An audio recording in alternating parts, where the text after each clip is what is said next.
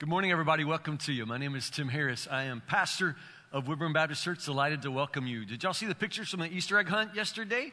Pretty fantastic. Yeah, about over 50 volunteers from Woodburn helping to make that happen. So God bless those of you who worked at it. Is it just me, or are Easter egg hunts getting easier? At a football field, they're just laying the eggs out now for kids. Not a lot of challenge in that. Papaw, I can tell you about the day when we had to hunt our Easter eggs. And that was the point. Our parents wanted us gone for a long time. So they hid eggs, so you'd be still looking at Halloween for Easter eggs. There wasn't none of that picking them up off the ground in plain sight. But anyway, it's a new generation, and I'm good with it, y'all. Y'all do anything y'all want with your Easter eggs. I'm excited. Thank you all for being here today. Open your Bibles to John chapter 19. I've been in a message series entitled Altars for several weeks, and I want to wrap that up next week. The next 2 weeks being very, very important. In an important way, I want you to understand everything I've been saying about altars comes to this sermon and then next Sunday as well. Altars. I've defined an altar in a very particular way. I've said an altar is a place where sacrifices are made. And I pointed out to you that this whole idea of building, y'all know I'm going to fall off these steps by the end of the sermon, right? Are y'all ready for it?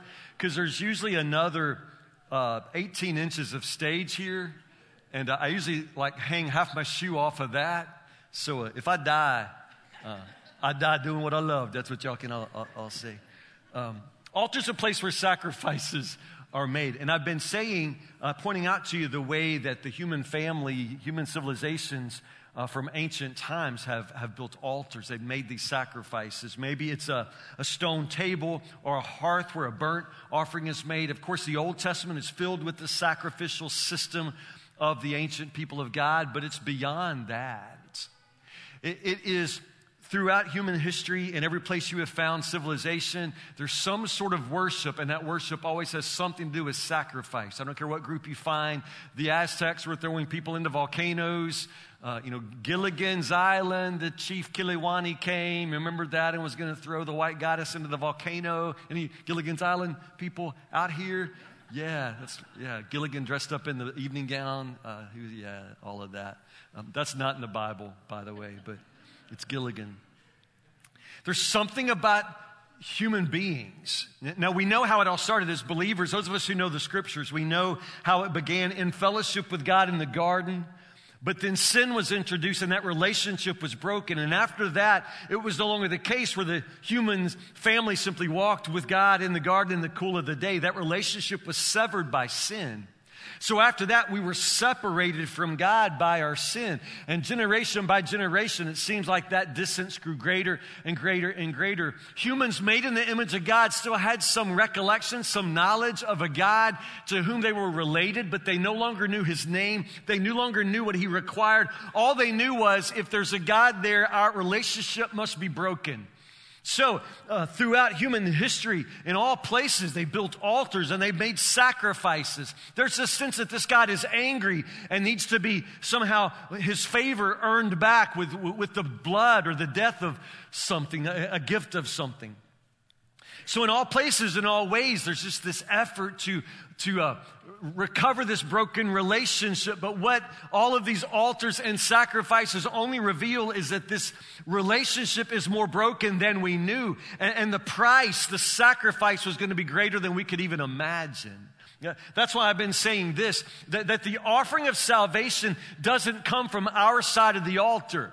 If we learn anything with centuries and centuries and centuries of slaughtering animals on altars, we learn that there's not enough animals. And no sacrifice is ever enough. We've never shed the blood of a single animal that atoned for the sins of the world. You understand? The offering of salvation doesn't come from us. It doesn't come from our side of the altar. So that brings us to the ultimate altar, the ultimate sacrifice. And that's where we are today. We're talking about the cross of Jesus. It is an altar because it's a place where a sacrifice is made. And since it is the Lamb of God who takes away the sin of the world, since it is the ultimate sacrifice, it's the final altar. Understand? We're not still making sacrifices because of what Jesus has done on the cross. It's there in John chapter 19 is where we'll be. John chapter 19, going to start in verse 28, just going to drop in right at the middle of the story with Jesus on the cross. John chapter 19, verse 28. Jesus knew that his mission was now finished, and to fulfill Scripture, he said, I am thirsty. A jar of sour wine was sitting there, so they soaked a sponge in it, put it on a hyssop branch, and held it up to his lips. When Jesus had tasted it, he said, it is finished. Then he bowed his head and released his spirit. It was the day of preparation, and the Jewish leaders didn't want the bodies hanging there the next day, which was the Sabbath. Let me stop right there. If it's a day of preparation, that just means it's Friday. Every Friday in the Jewish world, every Friday is the day of preparation. It's the day before Sabbath. And the point is, on Sabbath, you don't want anything to be ceremonially unclean. You don't want dead bodies hanging around on the Sabbath. So the Jews make a very special request of the Roman leaders, and that is that the bodies not be left hanging on the cross for the Sabbath. And not just this particular Sabbath, which happens every week, it falls on a festival that only comes once a year, and it is the feast of Passover. Passover is the once-a-year celebration when the people of God remember their deliverance from slavery in Egypt. You remember how on that last night in Egypt, the angel of death passed over. Do you remember that? And those who would take the blood of an animal and put the blood over their doors, they would spread the blood with the branch of hyssop, which is one of the tales of the cross, would spread the blood with hyssop, and then the death would pass over their house. It was that story that they remember, and it's that sacrifice of the lamb that is important here. So let me back up. It was a day of preparation, and the Jewish leaders didn't want the bodies hanging there the next day, which was the Sabbath, and a very special Sabbath because it was Passover. So they asked Pilate to hasten their deaths by ordering that their legs be broken. Then their bodies could be taken down. Let me stop again. I'm not going to go into the gory details of crucifixion, but just understand the crucifixion was the Roman Empire's perfected way of executing criminals. It was a public way to die. It was torture, and it was absolutely the Roman way of putting people to death. Thousands and thousands and thousands of people were crucified in Rome. The fact that Jesus died on a cross is not what makes him unique. Lots of people died on crosses. On this particular day, there are two other guys with Jesus. So understand, the death on the cross is not the unique part of Jesus' death. Crucifixion itself was torture. Of course, you would be literally hanging on a cross. It was never as beautiful as the Christian artists make it look. It's brutal, it's torture, it's bloody. You're hanging on a cross, and so the effect of that is literally your arms just continue to stretch, and all the fluid from your arms and your upper body, it pools in the chest, and it paralyzes the diaphragm. The diaphragm is this muscle that enables you to breathe. It pushes up and helps you exhale. It relaxes and lets your lungs inhale. When you stay in this position, hanging by your arms, that's the problem. Your lungs begin to fill with fluid, and the diaphragm is incapable of contracting or relaxing. So therefore, respiration, it becomes very difficult to breathe. On the cross, you don't bleed to death, you suffocate. Are y'all with me? Do you understand what I'm saying? You suffocate. It becomes impossible to breathe. So the Romans, in order to prolong death, again, it's torture. They want people to walk by and see these people dying, and they want the death to be a deterrent to future crime. So therefore, I don't want ever to have to happen to me what's happened to that guy. So crucifixion is intentionally a slow death and a horrible death, and it's always public, always in public. So the idea is, as they suffocate, they would nail the feet on the cross as well. So then you would push up with your feet in order to take the pressure off your lungs so that you could breathe, and then drop back. Understand? It's a constant rocking horse motion of pushing up and dropping back, pushing up. And that lasts as long as a man can make it last. And honestly, people often died on crosses for days. Days of rocking back and forth. Now, this is why this detail in the story matters. The Jews don't want the bodies on the crosses for their Sabbath and for their Passover. So the special request is, will you break their legs? Now, this is brutal as well, but it's also merciful, because if you come by with a mallet and shatter their legs, then the men are incapable of pushing up, and then they'll suffocate and die quickly. You see that? So that is why in this particular moment, the request is, can you break their legs? All right? So back to verse 32. The soldiers came and broke the legs of the two men crucified with Jesus, but when they came to Jesus, they saw that he was already dead, so they didn't break his legs. One of the soldiers, however, pierced his side with a spear, and immediately blood and water flowed out. This report is from an eyewitness giving an accurate account. He speaks the truth so that you also may continue to believe. These things happen in fulfillment of the scriptures that say, not one of his bones will be broken. That's an Old Testament passage referring to the Passover lamb. It was important in making the sacrifice at Passover that the lamb be offered whole and not have any of its legs broken. So in this case, Jesus is that Lamb of God, that Passover lamb, and his legs aren't broken. And then verse 37, they will look on the one they have pierced. That's one of the places in the Gospels where the death of Jesus is described. It's awful. But it's also important for us. Important for what Jesus says in verse 30. He says, and you know, if you know the story at all, you know he says this. He says, it is finished. It is finished. We don't really know if those were exactly his last words. Jesus said a number of things on the cross, utterances that are recorded throughout the Gospels. But in the Gospel of John, John wants you to make sure that Jesus, one of the last things he says is it is finished. I don't know exactly how he says it. Some of you probably imagine it's more like a death, the final last words, his lungs are filling up with fluid, and it's like a death rattle. It is finished, which is kind of like saying, I'm done. My life is finished. I am finished. But that's not what happens. In all the accounts of Jesus on the cross, his last words are not death rattles. He shouts. So what he manages to say with strength. So this is not like whispered suffering, last words, I'm dead. That's not it at all. It is finished, Jesus says, and it's something of a triumphant declaration. So the question becomes, what is finished? I don't think it's his life. I don't think he's saying, I'm finished. I don't think even his suffering on the cross is finished, although it is. The scripture makes it very clear. There's no mystery. We know what's finished. What does the Gospel of John say in verse 28? What's finished?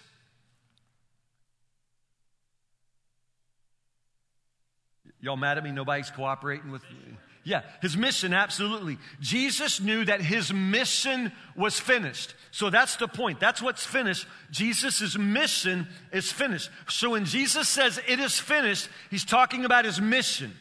His life on earth, his ministry is going to be ended, but he's talking about his mission. I have finished what I came to do. My life's purpose, my life's mission is complete. It is finished. He's talking about his mission. So the question becomes, what was his mission?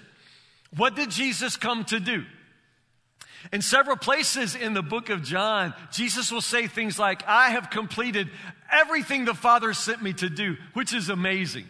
Because some of you, not in a single day of your life have you finished everything you were supposed to do. And not on a single day. And then to imagine that Jesus was Jesus, And Jesus says, I've done everything I came to do. Because you stop and realize all the things he never did. Like he could have started a hospital. That would have been fantastic. Or maybe start a college of education. I mean, there are a million things that Jesus could have done. He could have started a feeding program and eradicated world hunger. I mean, Jesus could have done all of these things, but Jesus had a mission. And he knew very clearly what his mission was, and he accomplished everything that he was sent to do. What was his mission? Now, the scripture says it again in several places, but I would just take you back to Matthew chapter 1, verse 21, because this is the very beginning of his earthly life. Matthew chapter 1, there is an angel talking to someone. Who's the angel talking to? Yeah, Joseph. You said Mary, some of you. The angel Gabriel appears to Mary in the book of Luke, in the Gospel of Luke. Luke tells Mary's story. Matthew tells Joseph's story. So remember, Joseph was betrothed, engaged to a young girl named Mary, and they had never, ever had sex together. But Joseph still finds out that Moses is going to have Mary is going to have a baby. And so Joseph's plan is to divorce her, to put her away quietly without bringing embarrassment upon her or shame upon himself. But the angel appears to Joseph and says, fear not. Do not hesitate to take Mary home to be your wife, because the child that is in her is of the Holy Spirit. Remember, Mary's a virgin, the baby's of the Holy Spirit. And then the angel gives Joseph these instructions. You shall call his name Jesus. Jesus is the Greek, Latin way that we say it. It's actually a Hebrew name, Yeshua. Joshua is the same Hebrew name, so Jesus and Joshua are actually the same name. Yeshua is Hebrew, and it has a very particular Hebrew meaning. What does the name Jesus, the name Yeshua, mean? Yeah, it means God saves. Interesting? So Jesus' name means God saves. So the angel says, call him Jesus, call him God saves, for he will save his people from their sins. So Jesus has one mission, one purpose, lots and lots of things he could do and lots of things that he did along the way, but this was the mission that he came to fulfill, and this is what Jesus has done. He has saved his people from their sins. Now, it is a specific mission, and it is a specific threat. There's a specific problem here, and that problem is sin. There are probably lots and lots of problems we all have, but from a spiritual perspective, the only problem that matters is the fact that we are sinners. We are all sinners. This is what puts us in need of salvation. You're a sinner. I'm a sinner too. Everyone sins. Everyone, every son and daughter of Adam and Eve, every member of the human race, we all sin. Now, when I'm sharing the gospel with children, understand, this is the hardest part for most children to grasp, the idea that they personally sin. Now, they all do. All of us as parents can say, when a child is born, they know how to sin. Instantly. It comes naturally. They will lie. All children are born liars. You'll say, who pooped in that diaper? And they'll say, not me. It's just interesting how naturally a child, and every one of us are that way, we're just bent in that way. We naturally move in that direction. We are sinners. Sinners. What is sin? Again, children will say it's doing bad things, and your sinfulness is expressed in some of the things that you do, no question. You show that you're a sinner by the fact that you sin every day. I do too. I do too. But sin is deeper than that. It's a more profound problem than that, and you need to understand that. If you think that sin is just doing bad things, then your next thought is, well, then I'll just do some good things. And then maybe I can weigh that out. I'll do good things and balance out the bad things I do. And then maybe if I break even, then in the end, then God will let me into heaven. And you need to understand, none of this works that way. You're not going to be able to do enough good to outweigh the bad because your sin debt is already too great. You're born with this incredible sin nature. You're a sinner. In the Bible, it talks about it in several ways. It talks about it as a falling short. Book of Romans says, for everyone sins and falls short of God's standard, of the glory of God. So God's standard is God. I mean, He is holy. He is perfect. And none of us is perfect, understand? So we all fall short. It's like the idea of a target that's just too far away. So no matter how hard you reach toward it, you can never reach it. You always fall short. You probably understand this in some ways because you have often imagined being a better person. You tell yourself, okay, I'm always late to work. I tell you, this will be the last day I'm late to work, and then there's tomorrow. I mean, you never seem to learn anything. You never seem to get better. I mean, some of you have been quitting smoking for years. Years. You got like patches that you forget to, like patches everywhere. You be lighting the patches too. I mean, you just aren't good at this. It's April. Some of you made New Year's resolutions in January. You were going to give up sweets, and you were going to lose whatever weight, and it's April, and how's that going? You found the Peeps in Target's clearance aisle, didn't you? So now you're eating just straight sugar, shoveling. Your goals from January are so forgotten. It's human nature. We are not capable of saving ourselves. We're not capable of changing ourselves. If you could change, you would have changed a long time ago. This problem is deeper than you possibly can imagine.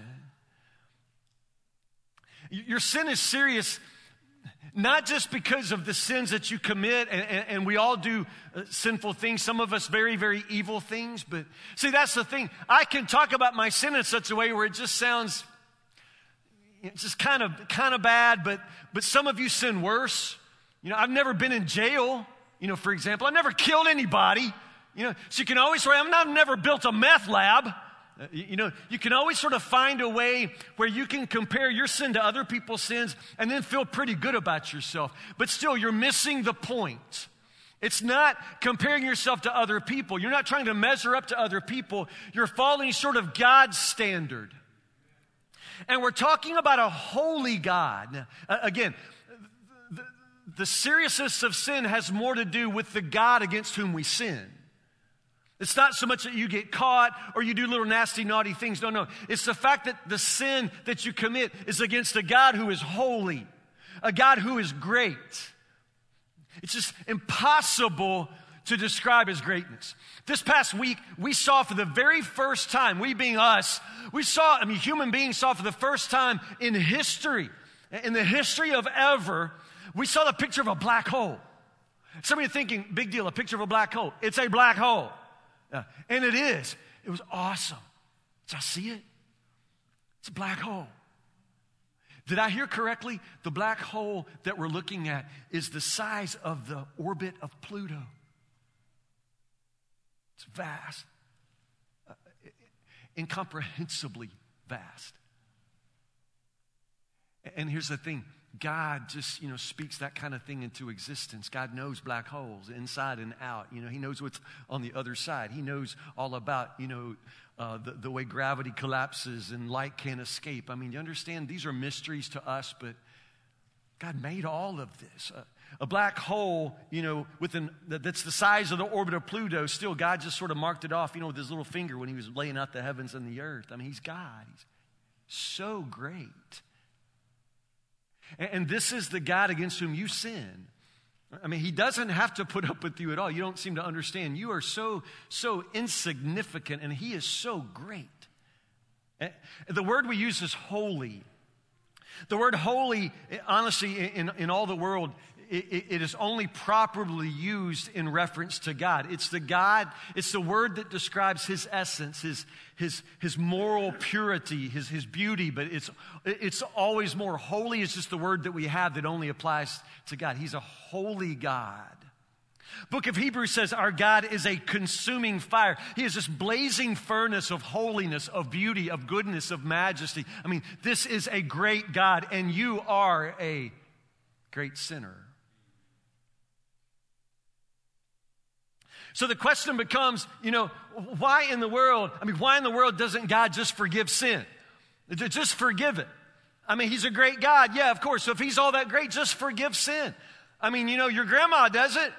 I mean, your grandma, doesn't even remember your name, so she doesn't remember what you did on prom night, So why can't God sort of just do that? Understand, sin does have its penalty, and the wages of sin is death. That's what the Bible says. All have sinned and fallen short of the glory of God, and the wages of sin is death. I mean, this is the point. The outcome is death, and it's not just physical death. Death is more complex than you've ever really fathomed. It's not just that death is what happens when your heart stops and your kidneys shut down. Because you are not just a physical body, you're also a spiritual being. And the death that sin brings, the death starts long before your heart stops beating and your kidneys shut down. What I'm saying is when sin entered the world, when sin entered your life, understand, part of you died. It's that part of you that relates to God, that part of you that could know him, that part of you that could recognize him. There's a part of you already dead, and this is what is so horribly important for you to understand. There's a part of you already dead, and the rest of you is following pretty closely. The wages of sin is death, and sin will have its penalty. It will have its penalty. There's no escaping this. Sin is the problem. And sin is what separates us from this holy God. Understand, God cannot be in the presence of sin. Sin cannot be in the presence of his holiness. It's just that simple. So again, people say, well, why can't God just forgive sin? It's like that mama in Target with all the kids in the shopping cart. And she's always saying, sit down, sit down. You better sit down. Okay, I'm going to count to 3. I'm going to count to 3 now. 1, 2. I'm telling you to sit down. You know, it's like that mama, number one, don't ever get to 3 because she don't have a plan. Nothing happens at 3. The kid knows that. Nobody's ever actually been scared of counting to 3. There's no change and there's no fear in that. Mama is just, and some of you just are sort of hoping God's going to turn out like that. Change your ways. I'm going to count to 3. You're thinking God's like this toothless tiger that's all bark and no bite. You understand? No, this is a holy God, and you're not going to escape the justice. Sin will have its penalty. You got any germaphobes in the house? Germaphobes? Go ahead, raise your hand. It's okay. We're not going to come touch you. Yeah. I'm not really germophobic at all. I don't think a whole lot about it, except in public restrooms. And I can't say a lot for ladies' rooms. I'm mainly talking men's rooms. Men are pigs, y'all. We just are. Men in this church, since I'm pastor, I have certain freedoms y'all don't have. And when nobody's here during the week, sometimes, I'll look in the ladies' room. Have y'all ever looked in the ladies' room here? It is nice. They have multiple kinds. They got mood lighting in there. They can have dim lights or bright lights. For the men all day long, it's like a gas station in there. Women y'all got potpourri, and nice soap. Anyway, I'm not bitter. Anyway, it's public restrooms that kind of creep me out. As much as possible, I just like to go at home, personally. But I was coming back from a funeral in Owensboro. And you know that parkway is really long. And there's a certain point when you're leaving Owensboro that if you got to go or think you may need to go, you probably need to go because it's going to be a long stretch to Morgantown. You know what I'm talking about? So you got to do your stuff, do your business before you leave, civilization in Davis County. So anyway, I was with Casey. I was kind of thinking, can I make it? I can probably make it. But I'm 54. Some things aren't as predictable. So I'm going to go. I said, Casey, I'm going to pull over here. It's the last stop. So I pulled off. It's like a gas station. And I walked in, and, it's like I could see a moist film of hepatitis on everything, every surface, every part of that bathroom. So, but honestly, I'm good. I'm really good, you all. I have the Spidey ability. I can do everything I need to do in a public restroom and never touch anything. Y'all with me? I use my foot. So this is my first key that something's off in this bathroom. In the men's room, the seat was down. That's weird. We've never put a seat down in our lives. So anyway, being a gentleman, I was going to raise the seat, but I'm not going to touch that. I wouldn't touch that seat for nothing, So I reached down, and I can do this, y'all. I'm awesome. I can do it with my toe. Can y'all do this? How many of you do this? How many of you, seriously, you use your foot? There you go. Yeah. So I'm using my foot. I'm going to raise it. I can actually flush, same way. I don't touch. I ain't touching that toilet. You people can if you want. I'm not touching that thing. So anyway, I'm in the bathroom, wherever, outside of Owensboro, hepatitis everywhere. So I'm lifting it with my toe. But what happens is the commode seat isn't actually screwed down. So what happens is kind of like a ring toss, the whole... I'm serious, y'all. The commode seat came off, and it's hanging on my foot. So now it's what am I going to, so, because I'm not touching nothing. I'm not going to touch anything. So I start trying to lay it back on the commode, and I still really got to go. What did I do? What did I end up doing? I touched everything. I had to touch that whole place. Yeah. was not enough hand gel in the world. I got back in the car. It's just like, yeah. So we're thinking that maybe God's just a little kind of sinophobic. Maybe it just bothers him a little, but certainly he could learn to tolerate it. It's kind of like coming in and like just getting a little bit of dirt on God's rug, but surely, maybe when we're gone, he can sweep. Maybe he can wash his hands, if he has a little bit of trouble, but you're missing the point. Sin in the presence of a holy God, it doesn't work like that. It's not just like a little bit of lack of cleanliness.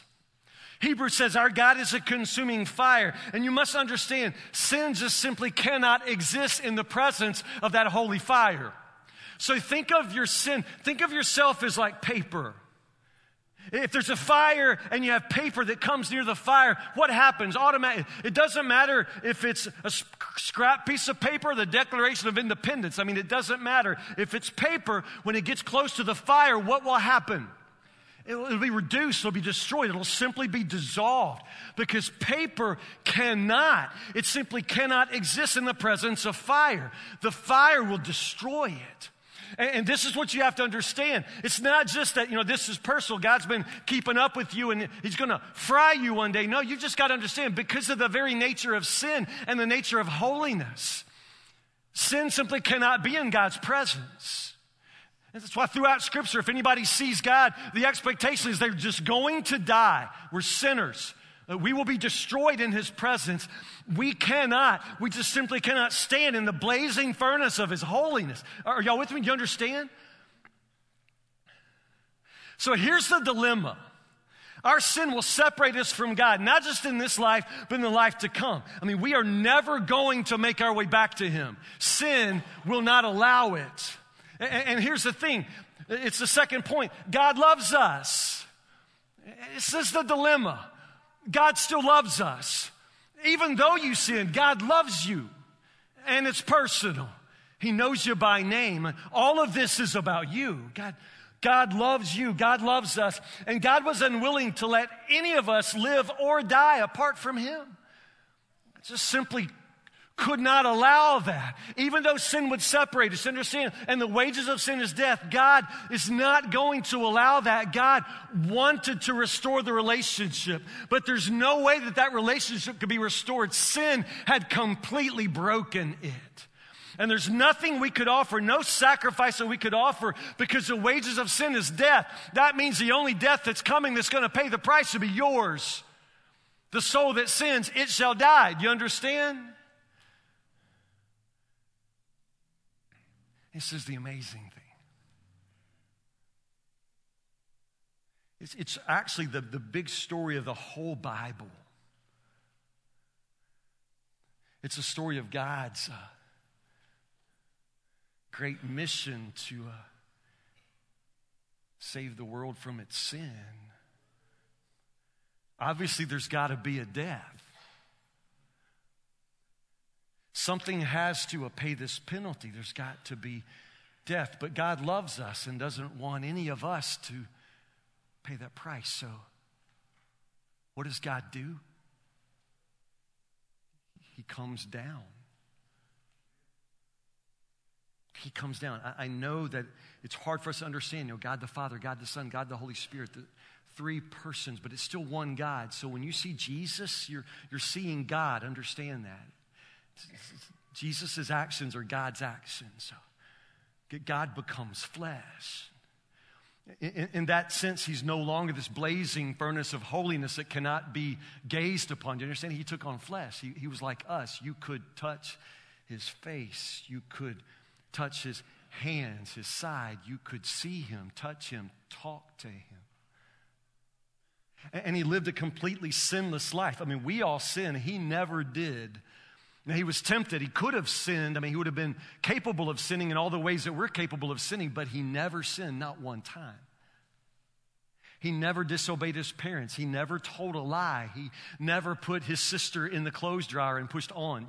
He never did anything like that. He never broke a law. He never, broke the speed limit, never left his car in a no parking zone for more than 2 hours. Understand, he never did any of that. Can you even imagine a life of utter moral perfection? He never sinned. So when Jesus reaches that point of death on the cross, you understand, it's not the fact that he dies on the cross that's unique. Lots and lots of people died on the cross. What is unique is that this man who died named Jesus, he never sinned. He had never sinned. So his death, understand, he had no sins to pay for. That makes him capable of paying for the sins of the whole world. That's why when John the Baptizer saw Jesus walking down, he said, "Behold the Lamb of God who takes away the sin of the world." Who takes away the sin of the world. He had no sin of his own. He who knew no sin became sin itself, that we might become the righteousness of God. That's what the scriptures say. He took our sin upon himself. He died our death so that we could live his life. Do you understand what I'm saying? I mean, it's the most amazing thing. God himself pays the full penalty for the sin of the world. God himself does that. So that's why we say that Jesus died for you. It's that personal. He died for you. Your sins laid upon his back. His blood shed. He died that you might live. This is your offer of salvation.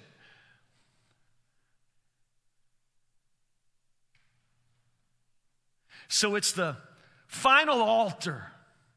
It's the ultimate sacrifice. God himself, the sacrifice. It's unthinkable, impossible, unbelievable. It's the gospel. God himself places himself on the altar. He sheds his blood. He dies in our place. So there's no more sacrifice to make. You get that? That's why we're not offering anything today. We don't have to. Jesus did that. He paid the full penalty. There's nothing left for you to do. So salvation isn't a matter of like being a good person. So you're a good person trying to balance out the bad things. Haven't we already covered that today? That's not how it works. Jesus did everything necessary for you. It's a gift. It now has nothing at all to do with the life you lived. You understand that? Your salvation is not contingent upon your ability to be a good person. Jesus did all of that for you. He paid the full penalty for you. There really is no sacrifice left for you to make at all. The only thing left for you is to accept it or reject it.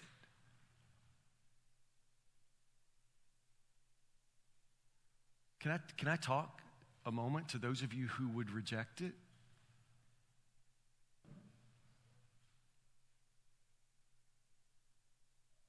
I don't even know what to say. Why would you say no?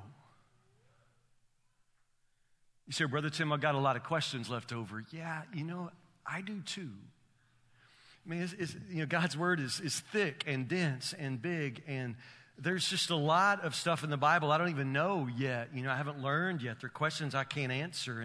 And none of that has to do with this. You understand? I mean, I don't have to get those questions answered in order to have my sins forgiven. Jesus did that for me. You say, well, Pastor Tim, I'm a little worried about my sexuality. I'm thinking I might be gay. And I'm telling you, that doesn't matter. It's not just like gospel for straight people. Jesus died for gay people too. This is beside the point. And we're not saying that you have to become straight and then you can come to Jesus. If you could make yourself straight, you wouldn't need Jesus in the first place. You understand? You just need Jesus. And this is the first thing, and it's the only thing, is Jesus. Whatever is left to be, fixed in your life, let Jesus fix later. I mean, that's not a part of your salvation here. You just got to want Jesus. Well, Pastor Tim, I love science, and I'm not really sure about creation and evolution. I don't care about creation and evolution. It's beside the point. I've got opinions. I actually love science a lot. I mean, I love the Bible too. I mean, but that's not what we're talking about. You don't have to get science and creation right in order to come to Jesus. All of that is beside the point. You understand? That's an excuse you're making. You just come to him just like you are. I mean, you just come. You come with your questions. You come with the sexual mess of your life. You just come with your hang-ups and your hurts. You just come to him. Why would you not come to him? I mean, he's the answer to everything. He's the answer to everything. And this life that you're trying to live, and you continue to fall in the same traps and continue to struggle, I'm just saying it's never going to be right for you until you get this right. I mean, you have to come to Jesus. You have to let him save you. I still just don't understand why you would say no. Because if you say no to him, then your sin, it still hangs over your head. I mean, like an axe. I mean, you are condemned. I mean, you may live a pretty good life in this life, but inside you're a dead man. I mean, you're already a dead man inside. And when this life on earth is over, you're going to open your eyes in eternity. And the sad thing is you're still going to be dead and apart from Christ. I just don't understand why you would say no.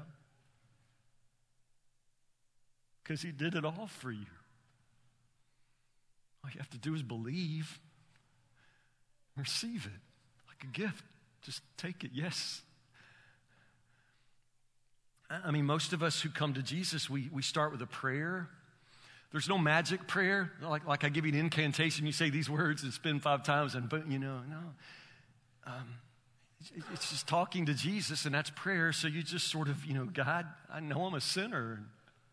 I believe that you died for me, and I believe that you rose from the dead, and I want you to forgive me. I'm begging you to forgive me my sins.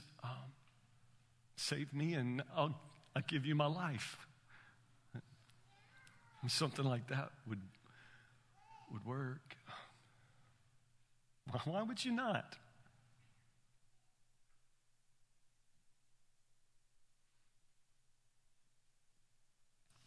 Pray with me.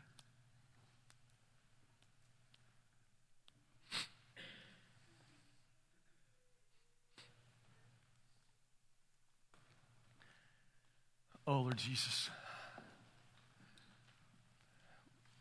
we are sinners. God, our lives are so messed up. We have tried to be cool and to look good and to fool the world, but Lord, you know our hearts, and you know how broken, you know how ugly we are on the inside. You know how nasty our thoughts are. Lord, you just know us. Lord, that sin, it separates us from you. For the longest time, Lord, we don't even understand what the problem is, Lord, but you've always known that the problem was our sin, and you've also always known that we were powerless to do anything about it.